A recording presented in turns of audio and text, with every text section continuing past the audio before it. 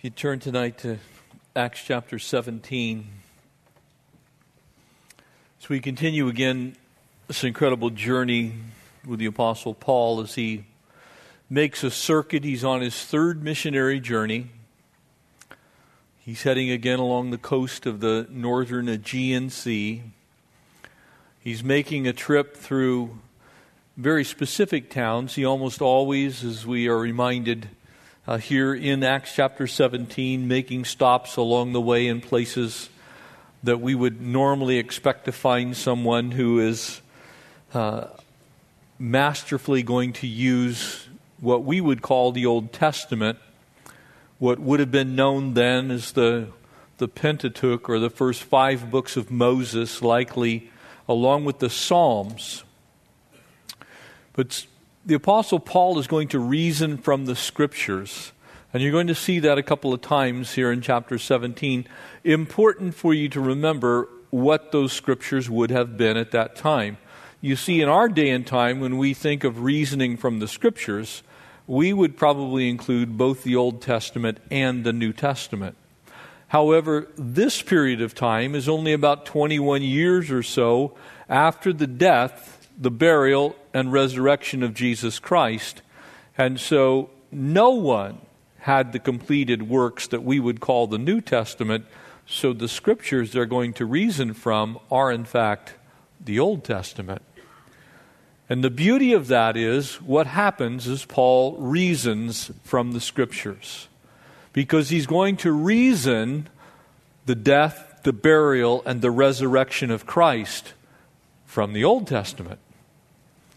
He's going to remind first Jewish people that God himself, before the foundation of the world, laid out the plan of salvation. It was not a New Testament period of time in which that idea became something that God suddenly thought up. It was the plan all along. And in order to make that plan real to Jewish believers, in order for us to have that validated to us, he uses, in fact, the Old Testament to make that argument. And so would you join me now as we begin in verse 1 here in Acts chapter 17. And now when they had passed through Amphipolis and Apollonia, they came to Thessalonica. And again, the book that we're studying normally on Sunday mornings, this church at Thessalonica, the very same church, this is the place where the Apostle Paul begins that work. He's going to be used there with Timothy. And they begin this amazing ministry there in this very prominent port city, this city which had a great view of Mount Olympus. They could have simply looked towards the west, and there it would be the home of the Greek pantheon. The number of gods, almost innumerable, but there certainly they would have had a great picture of that which the Jewish people would call everything they knew about God was contained there on Mount Olympus. And there was there a synagogue of the Jews. And so again, that same picture. And then Paul, as was his custom, went into them, and for 3 Sabbaths, and again, notice he gives a Hebrew point of view here, for 3 Sabbaths. The Sabbath would have been from Friday night to sundown on Saturday. So for 3 of them, could have been 2 weeks, could have been 3 weeks. We don't know when he was talking about starting, but containing a period of time with 3 Sabbaths in it. For 3 Sabbaths, he reasoned with them, and here it is, from the Scriptures. So the only written Scriptures that would have been floating around would have been the first 5 books, likely the books of Moses. More than likely, they would have had the book of Isaiah. Entirely likely, they would have had the prophets, the Old Testament prophets. And so what we would call the Old Testament, but certainly those works that we would consider to be the Old Testament is what's in view here. Explaining and demonstrating that the Christ. Now, interestingly enough, notice the preposition, the Christ. He's talking about the promised Christ. He's talking about the Christ of the Old Testament, the Christ, the anointed one, Mashiach. He's saying the Christ had to suffer and rise again from the dead. That is not a New Testament concept. That is an Old Testament concept. That is something they would have been looking for. As a Hebrew person in a synagogue, they certainly would have recalled and brought to memory the writings of the prophet Isaiah. For the chastisement of our peace was upon him. That he would be counted as a sheep to the slaughter. He would be silent before the shearers. And so they were looking for the Christ. And here's the picture for us. God always has a way to open a door to a person's heart. In this case, in the Jewish context, the open door was the Old Testament. Something that they would have understood very clearly. Specifically, I'm sure, the writings of the prophet Isaiah. And no doubt, those words of Moses. And will make like unto himself a prophet like Moses, but greater than he. And so he reasoned with them from the Scriptures, explaining and demonstrating that the Christ had to suffer and rise again from the dead.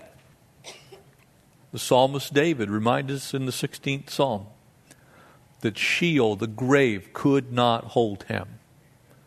So that was 1,000 years previous that David had spoken those words.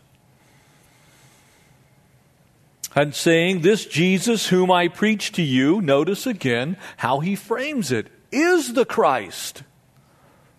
The Messiah you've been looking for, the Christ that you have been looking for. Jesus is him. He is the Christ. Jesus of Nazareth. You remember Peter's sermon? Jesus of Nazareth, whom you crucified. He's the Christ. He's the one you've been looking for. It said, this Jesus whom I preach to you is the Christ. And some of them were persuaded, and a great multitude of devout Greeks. And not a few of the leading women joined Paul and Silas. Now it's interesting, and it's also very unusual that there are women joining anything having to do with men. And so here we see the beginning of the Lord using very prominent women in the spreading of the gospel. And I want you to hang on to that thought because it's going to carry over into next week's message. Women in the New Testament period were used mightily to spread the word of the Lord. And they did so to men at times. It is a falsehood. It is not true that the Bible teaches egalitarianism, that there is a ruling class and that class is men. The Bible clearly teaches complementarianism, which means that men and women, though different in the way that God has constructed us, and even different in basic temperament and giftings at times, women are equally gifted at sharing the truth of God's Word, and do so frequently and often. And so hang on to that thought. A few of the leading women. But the Jews who were not persuaded, and notice how religion now comes into view. When you are set in your ways, when you have spent a lot of time in a religious point of view, it is very difficult to break up that ground because you're extremely invested in your position. And so it says here that the Jews who were not persuaded, becoming envious, took some of the evil men from the marketplace. So they go to the Agora, the place that people would normally speak to one another and carry on conversation, very much like we might do in the line at Target, they did there in the marketplace. So in the marketplace, they gathered a mob and set the whole city in an uproar and attacked the house of Jason, and sought to bring them out to the people. But when they did not find them, they dragged Jason out and some of the brethren to the rulers of the city, crying out, these who have turned the whole world upside down. Are you turning the world upside down for Jesus? I ask you a question. Are you turning the world upside down for Jesus? You see, that's what these men, that's what these women did. They turned the world upside down for Jesus. You see, the world is wrong side up right now. So turning it upside down means it's now right side up. Amen? If the world is starting out upside down, which it is, and you turn it upside down, that means it's now right side up. Amen? We need to see this for the way it's written. Yes, they were turning the world upside down, but that meant they were turning it finally the right way around. And that's the message that you have tonight. That's the message that you have to the people that you work with. That is the message that you have in the marketplace today. You have the message that turns the world upside down from where it currently is, and because it's already upside down, you have the message that turns the world right side up. And you need to preach it the way Paul's preaching it. We need to preach it. We need to live it the way the Apostle Paul lives it here. These who have turned the world upside down. And what world were they talking about? Their world. The world as they saw it, the world as they believed it, their wrong perceptions of the world. The world as they believed it did not include the one true God. It included the Greek pantheon. For some of them, it actually was atheism. And we'll get to that in a little bit. Because in this passage, you have the Epicureans and the Stoics, two radically different viewpoints coming out of the same culture, much as we have today. Isn't it weird how people raised in the same place can be completely diametrically opposed in their worldview? The same was true for the Greeks. Well, they have come here too. In other words, these people who were turning the world on its head, flipping it around, and Jason has harbored them. And these are all acting contrary to the decrees of Caesar. Now, do you think for a moment that these Greeks were actually concerned about Caesar? And the answer is no. They were not concerned at all about Caesar. Caesar was a convenient buzzword, much like we have people using convenient buzzwords today. Well, it's partisan. Well, I just don't believe that that's true. So whatever I think is the way it actually is. The people then were politically correct. Much as people are, I don't know if I can believe in this Jesus thing. I mean, after all, he's kind of exclusive. Brothers and sisters, the message of the cross is extremely exclusive on one side and absolutely 100% inclusive on the other. To as many as will, to all who will believe, to as many as receive him. And there's no exclusion on that side. But he also on the other side is the only way, the only truth, the only life, and no one comes to the Father but by him. So these guys are saying, look, they're messing with Caesar. And we worship Caesar. They didn't worship Caesar. They had to profess that they worshiped Caesar. They had to pay taxes to Caesar. They hated Caesar's guts. And it's amazing how many times people will take a specific religious view because it is in their best interest politically. And we have those people with us today. They will align themselves with a specific political view and then shape their view of Christianity around their political view. Christ alone is how we get our view of God, through the Word of God. Not because a specific party, either one, do we adhere to. We are Christians first. Everything else is second. Jason has harbored them, and these are acting contrary to the decrees of Caesar, saying there is another king, Jesus. Well, you see, Jesus wasn't trying to be the king of the earth. He wanted to be the king of men's hearts. He wanted his kingdom to come, which was not of this world. He said that.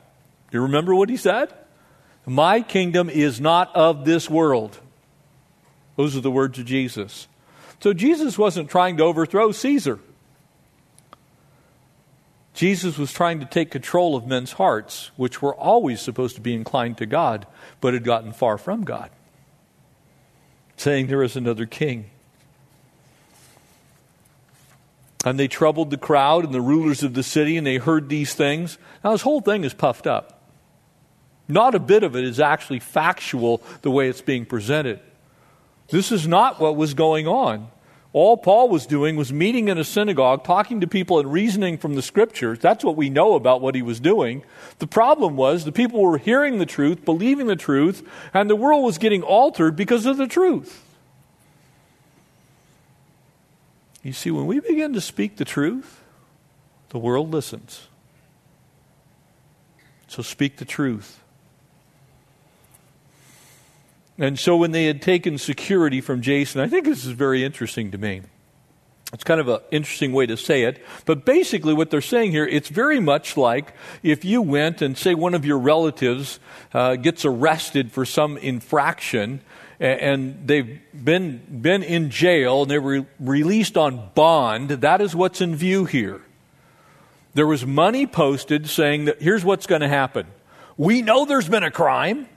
And that crime is serious, but we're going to let them go, but you need to give us money to secure the fact that they're going to come back and face the charges. And so the Apostle Paul, Silas, basically now have a bond placed against them, so they'll come back, and then they just let these guys go. We'll deal with you later is kind of the way that they're looking at it. And when you think about this place, Paul and Silas have now traveled from Philippi to Thessalonica. It's about 100 miles. They've gone through these two cities, Amphipolis and Apollonia. We don't know anything about them. We don't know if they stopped there. Perhaps they were so Greek that there was no synagogue there, and maybe they just kind of passed them by. But they go to Thessalonica, and that's again the basis of the letters that we're studying now on Sunday morning. But this is in essence the strategic city in that region. It was the capital of Macedonia, northern Greece. It was a center of business. It was rivaled only by Corinth in the south as far as a place of business. It was located on 4 different trade routes. It was located on the Via Maris, the Ignatian Way, the Via Roma. And so this was a very well-traveled place. So it makes sense that if God wanted to get the message of the gospel out, the way you do that is take it to some place where there's a lot of coming and going, much like Los Angeles. People come and go from here all the time. We sometimes forget that LAX is the 5th largest airport in the entire world as far as volume of traffic, and people come and go. And with the movie industry and all the things that happen here, there's people constantly transiting through this region. Thessalonica would have been like that in that world at that time. It was a place that people came to, they did business there, and then they traveled on.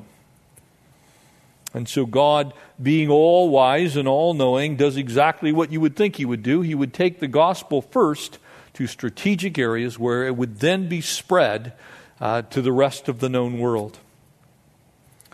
And the message that they're bringing was not of a political nature. And for a moment I want to speak to that. You know, sometimes we get hung up in political causes, and by the way, your faith should affect your political understanding. But you notice the Apostle Paul here stayed out of politics for the most part. He was not politically motivated. He believed that if the heart of men, God sent the message to people so that it would change the heart of man, and then the heart of man being changed would shape the political world. It never works the other way around. You cannot change the culture by simply changing the culture without changing the heart. You must change the heart for that cultural change to happen. And God knew that. And so the Apostle Paul, while eventually politics would get changed because of the way they believed, he didn't immediately try and overthrow the Roman government. He didn't try and tear down the Greek pantheon. And we're going to see that in the remainder of this chapter. He preached a Christ that died even for his enemies. They move on now to Berea, the home of the Bereans. Verse 10, and then the brethren immediately sent Paul and Silas away by night to Berea. So they travel a short distance, only about 30 miles, maybe 40, depending on which way you travel. And when they arrived, again, they went to the synagogue of the Jews. So you can see the plan here. Here's how God worked in that day and time. And these were more fair-minded than those in Thessalonica. In other words, they were more reasonable. It actually, that word that we're going to see in a moment, it says, in that they received the word with all readiness. That's a farming term. The term readiness means to prepare a field. And so the readiness that they had was the field had been plowed. Their hearts were ready to receive the seed. The ground had been turned up, in other words. If you know anything about farming, there's time for planting, there's time for watering, there's time for fertilizing, there's time for harvesting. There's a lot that goes on when you're a farmer. It's a year-round process. And in fact, even some of the laying fallow, in other words, you turn the soil over and you let it sit there. You let some of that organic material break down by sunlight. There's even some time for the dirt to do nothing if you want to really have good crops. And so that's in picture here now.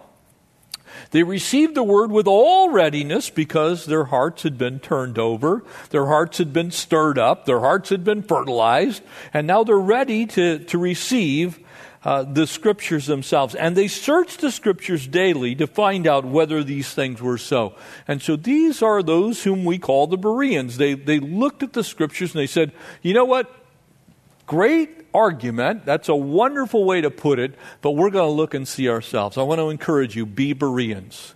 Search the Scriptures daily for yourself to see if these things are so. One of the things we try and do very carefully and accurately here in Calvary Chapel is to simply teach the Word simply.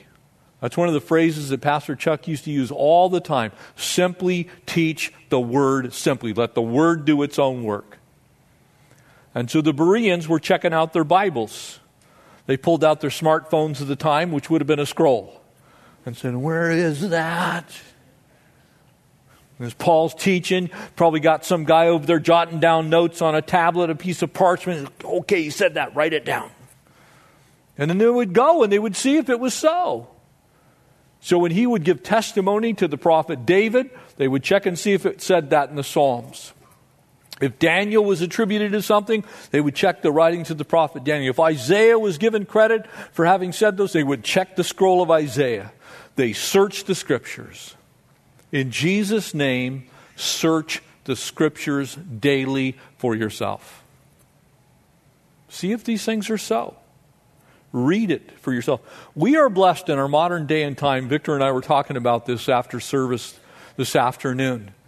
Man, everybody can pull out their smartphone, click Blue Letter Bible. It's like, that isn't what that says. It says this. Search the Scriptures daily. I think not a Bible that's not marked up is kind of a sad thing. Now, I'm not saying you have to mark up your Bible, but my Bibles eventually, I don't throw them away, by the way. I retire them. Because they get so marked up, I can't read them after a while. It's like now I have to kind of look around my notes because it's like I'm searching the Scriptures. And I write little funny things in there and asterisks and I underline and I highlight. And sometimes I write in red and sometimes I write in black and sometimes I write in blue and then I get other colors of highlighters. I'm searching the Scriptures.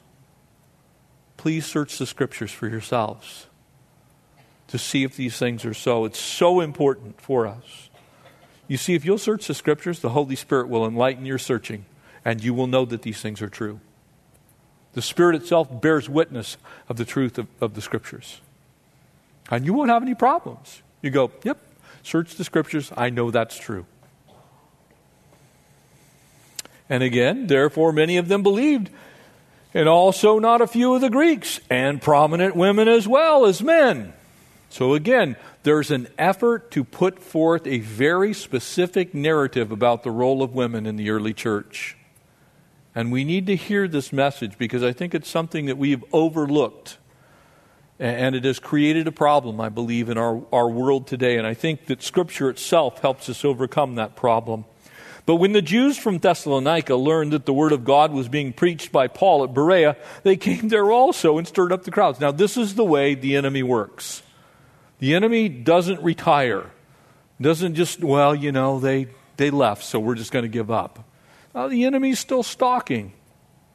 And they do so very often through other religious points of view. In this case, it was the Jews themselves who actually knew the Old Testament as well, but they're saying, that's not what it means. Then immediately the brethren sent Paul away to go out onto the sea. But both Silas and Timothy remained there, and so those who were conducted with Paul also brought him to Athens, receiving command for Silas and Timothy to come to him with all speed. And so they split up for a period of time. Paul and Silas stay more than likely in Philippi, just a little ways away, because we know that that's where Timothy spent a great deal of his time. And Paul makes his way down to Athens. And that's where we're going to pick up the story in just a moment. Paul had been overjoyed at the way the word had been planted in Thessalonica, and there's all kinds of things going on. And then these noble Bereans are encouraging his heart because the truth has set them free. But the enemy is trying to plow up the field again. The enemy tries to snatch away the seed of the Word of God. When Jesus gave us the parable of the sower, that was the picture. It's the same picture that we have here. Hearts are being prepared. The seed is being scattered. It's beginning to sprout. And here comes the enemy. Well, I'll just snatch that away. I'll just pull out that which has been planted. And I believe more than likely it was the growing witness of the Bereans. As they're searching the Scriptures, guess what they're going to do? They're going to testify to the truth of the Scriptures. They're going to go, Paul was right. Pastor Jeff was right. No, that's the truth. That's what the Bible says. And family, it's kind of I'll just be honest with you. It is a fun thing for me as a pastor to listen to some of your discussions. I'm kind of standing over there in the corner going, yeah, they get it. They've been reading their Bibles. I'm listening to you defend the Scriptures. It's an encouragement to me. And I'm sure it was an encouragement to Paul. Because I'll tell you what, Satan has his missionaries as well. We send out missionaries with the truth. We send them out with the Word. We send them out to go carry out the Great Commission. But the enemy hates that. And so he sends his people too. As Victor reminded us today, the glorious thing is, greater is he who's in us. Amen? So no matter what those other guys are doing, we know that we have the winning team. So Silas, Timothy will join Paul later in Athens. But there's this growing work. So all around the Aegean Sea, and it's important to see this. So as you think of that area of the world, you have the Roman culture, which is obviously centered in Rome and in modern-day Italy. And then the very next peninsula that you have is the Greek peninsula. And then next to that, we would call then at that time Asia Minor, which is today modern-day Turkey and Syria, and then flowing down into the Middle East. This is the cradle, in essence, of faith. And so as Victor was talking today, and you're talking about, Jesus was born in the Middle East, amen? Oh, this is the Middle East. This is the seat of the only three. There's only three monotheistic religions in the entire world still to this day. That is Islam, Judaism, and biblical Christianity. There's only three. Every other religion is, in a general sense, pantheistic. Either multiple gods or true pantheism, which is everything's God. And we're going to see some of these guys. Verse 16, we find now he's in Athens. Now, Athens was the seat of Grecian thought. Athens was the place where if you wanted to be educated in all things Greek, you went to Athens.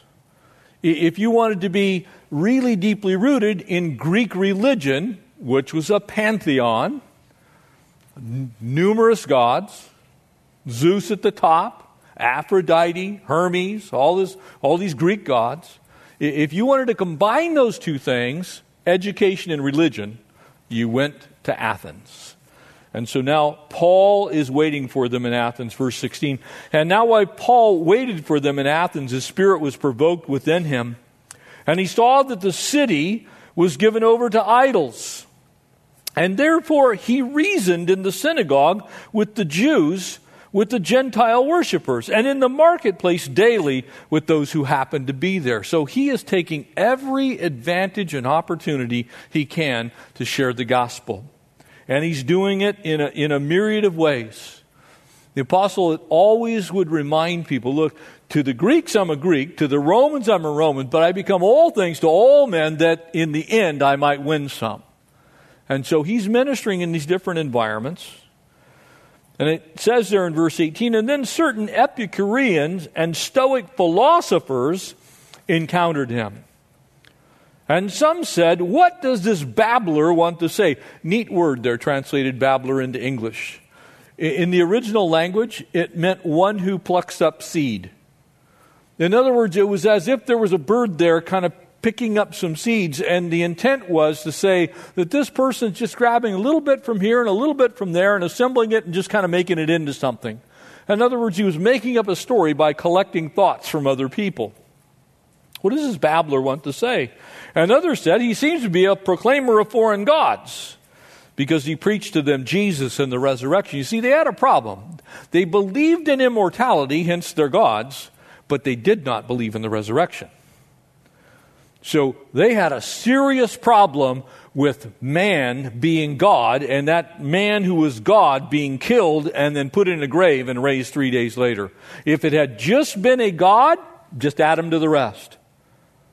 If it had just been that Jesus had died, but he was still immortal, no problem. But that he was dead and then raised to life again, huge issue with the Greeks. So that's also the problem that the rest of the world still has to this day. Amen? People really have no problem with Jesus, the historical figure. They have no problem with God being in some kind of form. That would be Jesus. But they have a huge problem with God and man at the same time dying and being raised from the dead. That's, can't go that far. Same as it was then.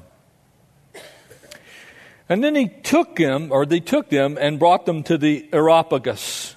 Now, Areopagus, for those of you that think of that, it's the hill of Ares. Ares was the Greek god of war.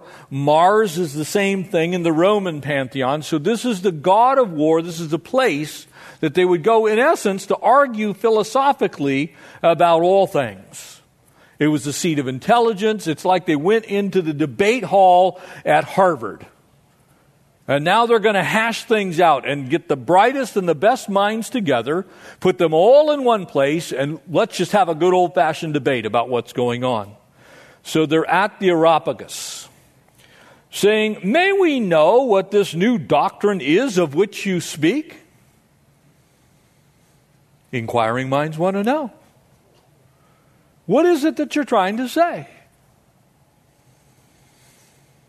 For you are bringing some strange things to our ears. When you tell people that don't know the Lord Jesus about Jesus, you're bringing some strange things to their ears. Amen?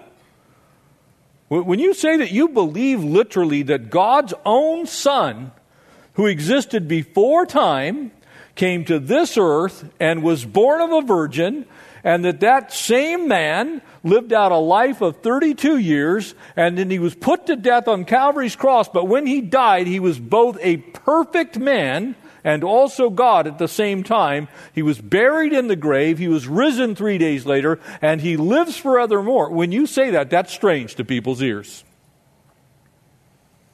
They're like, what? God, man?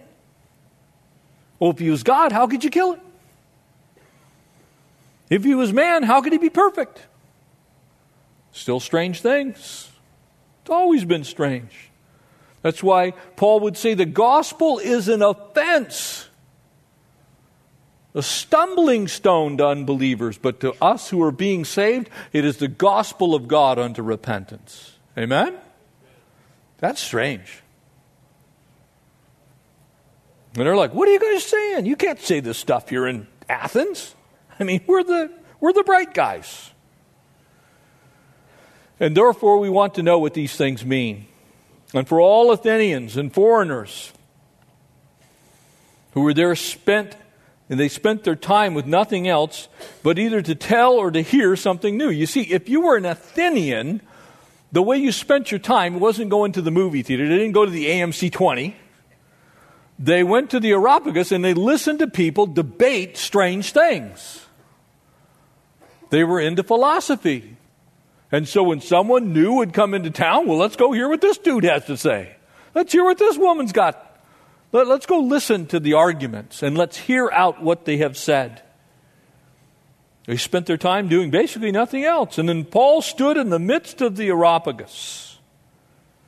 And he said, "Men of Athens, I perceive that in all things you are very religious." Notice he doesn't say, "You guys are a bunch of idiots." You know, I've never been around a larger group of morons than you. If you were any dumber, you'd have to have rocks for brains. Notice how he starts with a compliment. He's trying to win their favor. He's not trying to insult them. He's trying to open the door so the gospel has a place to go. And so he says, "Look, you guys sound like some smart guys to me. In all things, I believe you're very religious. For as I was passing through and considering the objects of your worship," the Apostle Paul is actually saying, look, I was checking out what you believe. I was hearing what it is that you have to say. And while I was doing that, I even found an altar with this inscription: "To the unknown God." And therefore, the one whom you worship without knowing, I proclaim him to you. You see what the Apostle Paul is doing here is he says, you know that opening that God has left in every human heart? You see, the Greeks, the Romans did the same thing, didn't want to inadvertently leave anybody out, so they left a place of worship in their lives in case they missed anybody. Well, I'm not sure I quite am convinced that we have it all together, so here is this shrine to the God that we don't know. The one that we're not certain of, but he might exist, so here's his shrine. And Paul arrives in this city. It's exactly as Noel Lyons said. He was the director of the Greater European Mission. He says Europe is Europe is looked over by millions of visitors, and yet it is overlooked by millions of Christians. You know, you can see something, you can visit something, but you cannot understand it. Paul had to have open eyes. He had to see with spiritual eyes. He needed to see those people as needing Jesus. He didn't just need to see that they were messed up and worshiping Pantheon. The glory of Athens' politics and its commerce at this time has really kind of faded. And so the city is one might say, is kind of on its last legs. Athens is in great decline by this time. It's so much so that there's a book out called The Life and the Epistles of St. Paul, and it says there about, I think it's in somewhere in like 280, 260 in those pages. There's a couple of passages there that the Greek religion was a mere deification of human attributes and the powers of nature. You see, at that day, it kind of been dumbed down. And so what happened was when you saw the Greek gods, when you heard people talk about them, what you heard was really just glorified people. And for most of you, if you've seen any of the movies that have been out about Greek gods, they're fairly accurate. You know, they're just sitting up there on Mount Olympus, just kind of messing with people. But by and large, they're just kind of people with bad attitudes and a lot of power. That was the Greek gods. Zeus was always looking for ways to kind of twist the ear of humankind. Freak people out a little bit. And ultimately, their religion became almost amusement more than anything else. And in fact, many of the gods, the goddesses, were nothing more than the human attributes that we already have played out to a very extreme degree. Dionysus, also known as Bacchus, was nothing more than the god of partying. God of partying and orgies, basically. Pretty popular dude in our time. He's got a lot of folks helping him out today. But it's just humankind to its extreme, placed into in essence, something that you could worship. I would say he still exists today. We don't call him a god. We call him Larry Flint. Right? You understand what I'm saying? We call that lifestyle the party lifestyle. Also known as the god Bacchanal. You see, the Greeks admired that. It's like, well, if I was a god, I'd be like this. It's a God of wisdom, God of knowledge, God of war. And so all of their leisure time in Athens was spent debating these things. Well, if I was a god, I'd be like this. And so the city developed a very large following of people who just came and debated. As Franklin Adams said, their philosophy at that time was unintelligible answers to insolvable problems. They just sit around and talk about stuff endlessly. And so here Paul comes into this. There were two groups of people. They had opposing philosophies. They're mentioned here, the Epicureans and the Stoics. The Epicurean philosophy was pretty much existentialist. In other words, it was gained by experience. Everything was related to personal experience. And if you can't experience it, it's not real. And if you do experience it, it must be real. And whatever your existence is, that's the real thing. So they were the Epicureans. And so consequently, they thought to please themselves was the best way to do anything. Look, I can experience that. While I'm sitting here drunk having this party, I'm experiencing that, so I'm good. We get the same when we use the word today in our modern vernacular. When you call someone Epicurean, we normally associate it with food and wine, right? Someone who sits around and they're goose liver pate, and over here they have their caviar, and they've got their bottle of wine that was $1,200, and they're sitting around, I'm an Epicurean. Well, during that day and time, it was just simply pleasure in all of its facets. The Stoics were the opposites. They basically rejected the idolatrous pagan worship, and they basically taught a true pantheism that God was in everything, and everything was God. And so because that was true, you kind of needed to just endure life, because we're all kind of part of the same mess. There was no good, there was no evil, but there was definitely pain. And so the Epicureans are saying enjoy life, and the Stoics are saying endure life.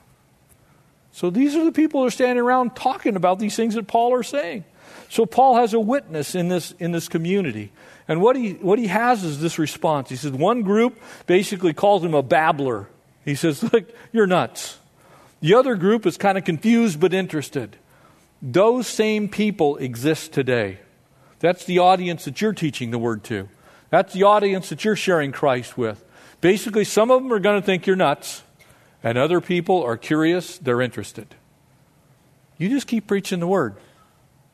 Keep telling them the truth. That's what the Apostle Paul does. And so he mounts a defense, if you will. And as he does that, he's kind of, we see some things about him. First, we see that the word is being ridiculed. And as the word is ridiculed, Paul basically says, look, this is not a new thing I'm doing. This is the thing that I'm doing. And so they begin to listen to him. And as he begins to mount this defense of the argument that he's made, he's going to do so in 4 parts. And we'll wrap them up fairly quickly here. And he does it in 4 very specific ways as he shares these things with them. First thing he says to them, notice verse 24. He uses the greatness of God. That this God, this unknown God, total masterpiece here, this unknown God that you have, it's right there. He's probably standing next to it going, that shrine right there to the unknown God, let me tell you about him. He's the creator. Everything that you see, everything that is, the questions that mankind still asks today. Mankind still asks, where did I come from? Right? Why am I here? Where am I going? Those are the questions that people still ask today. How did I get here? People debate whether we were created or we simply evolved all day, every day. I'm here to tell you, Paul said the same thing. There is a creator God. God who made the world and everything in it. He is the Lord of heaven and earth, and he does not dwell in temples made with hands, verse 24 says. He says there's a creator God. Science attempts to answer that question. Where did I come from? Philosophy wrestles with the second. Why am I here? And only the Christian faith actually answers the third one. Where am I going? So they're sitting there debating all this stuff. There's a total open door. And he basically says to him, he says, look, he's too great to be housed in this silly shrine you have here. He didn't call it that. He says, look, he can't be contained in that thing. He created everything. The second thing, the goodness of God. He's a provider. Notice verse 25. Nor is he worshipped with men's hands as though he needed anything, since he gives all life and breath and all things. He says there is nothing that he has. He doesn't need your shrine. The shrine that you built not only can't hold him, he doesn't need it. All the stuff that you do, your religious works, doesn't gain you any more favor. Men may pride themselves in essence, servicing God, but God doesn't need our service. He's self-sufficient. He provides everything that we have. We provide him nothing. We worship him because he's worthy. We serve him because he's God. But he doesn't need it. He's the one that gives to us.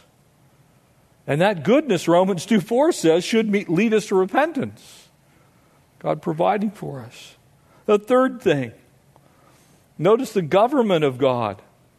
You see, they're sitting there debating, we think Zeus told Aphrodite to tell Dionysus, to tell Mercury to do this. Notice Paul's defense. That there's a government. Actually, God's the ruler. Verse 26, and he has made from one blood every nation of men to dwell on all of the face of the earth. He says, you know what? We're all related. We're actually of the same human family. And has determined their pre-appointed times and boundaries of their dwellings. He says, this building that's right behind us here? This wonderful temple? That's not the seat of government. So that they should seek the Lord in hope that they might grope for him and find him. Though he is not far from each one of us. For in him we live and move and have our being. And also some of your own poets have said, it's going to quote from Epimenides, for we also, his offspring, and therefore, since we are the offspring of God, ought we not to think that the divine nature is like gold or silver or stone or something shaped by the art of man's devising? He says, look, your own poets have said, look, we move, we live, we have our being in him. He says, look, here's the deal. God's actually in control. You're sitting there talking about your poets. You're sitting there talking about your gods. There's only one God. And he's actually the ruler of heaven and earth. And then finally he reveals to them the grace of God as we wrap this up tonight. Truly these times of ignorance God has overlooked, but now commands all men everywhere to repent. He says, in all of your fumbling around, in all of your making gods of your own liking, in all of your worship of a god like Dionysus, who is the god of parties, in your worshiping of Zeus, who's basically the king of the gods, he says, you've missed it. He says, now the God that is that unknown God that you built a shrine to, that God is the God of grace. He's not like Zeus. You see, Zeus might just kill you if you had a bad day. He's not like Dionysus. He's just going to invite you to a party. He's not Hermes. He's not just going to bring you a message and then see what happens to you. He's the Savior. and now commands everyone to repent, because he has appointed a day on which he will judge the world in righteousness by the man whom he has ordained, and has given assurance of all this by raising him from the dead. Who do you think he's talking about? It's Jesus. He says, you're all one day going to be judged by the man Jesus, who was raised from. Now he's really attacking their religion. He said, look, you guys don't believe in the resurrection. Well, let me tell you this. The God who created the heavens and the earth, the one who provides for you, the one who is the King of all kings and the Lord of all lords, he's the God of grace, and he's asking you to repent. And one day he's going to come and judge this earth. And when they heard of the resurrection of the dead, some mocked. Brothers and sisters, when you tell people about a risen Christ, some are going to mock you. And others said, we will hear you again on this matter. So they're still listening. They're going, wow, that's different. You ever notice how you have to share the gospel with some people a whole bunch of times? And they hear the word and they understand what you've said and they're listening, but they're not quite there yet. Don't give up on those people. Keep telling them the truth. And so Paul departed from among them. However, when some men joined him and believed, among them, notice this now, how'd you like to have a name like Dionysus? He was actually named after the god of partying, the Areopagite. In other words, he was there every single day. To be known as an Areopagite, that's somebody who's there on the Areopagus debating philosophical viewpoints all day, every day. He's one of those guys, look, he believes. And a woman named Damaris, and others with him. 3 different responses to the exact same message. Some laughed, some mocked, some were interested, and some accepted. Those are the answers you're still going to get. Preach the same message. Preach the greatness of God. He's the creator. Preach the goodness of God. He's the provider. Preach the government of God. He's the ruler. And then preach the grace of God. He's the Savior. Amen? Would you stand? Let's close in prayer. Worship team's going to come back out.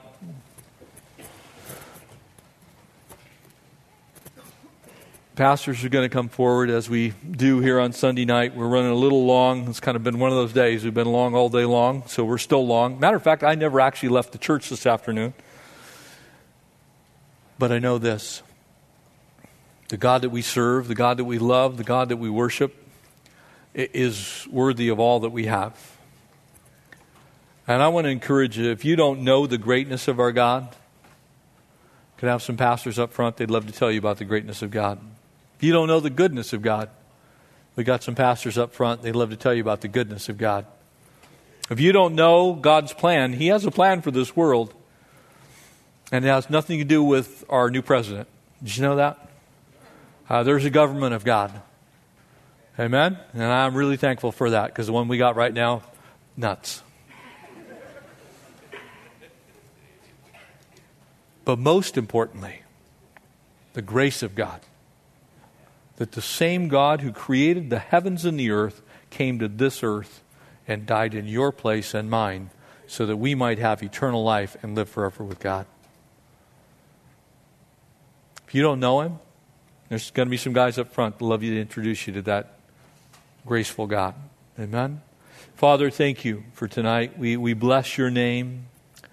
And as we close in worship, you are worthy of our worship. You are wonderful. You are good. You are great. Your government, the government of your peace, will never end. Lord, one day you're going to come back as the King of Kings, the Lord of Lords, the deed holder of this earth. And we can't wait. And in the meantime, thank you for your grace. Lord, your unmerited favor upon us. We love you. We praise you. We ask all this in the blessed name of Jesus. Amen. Amen.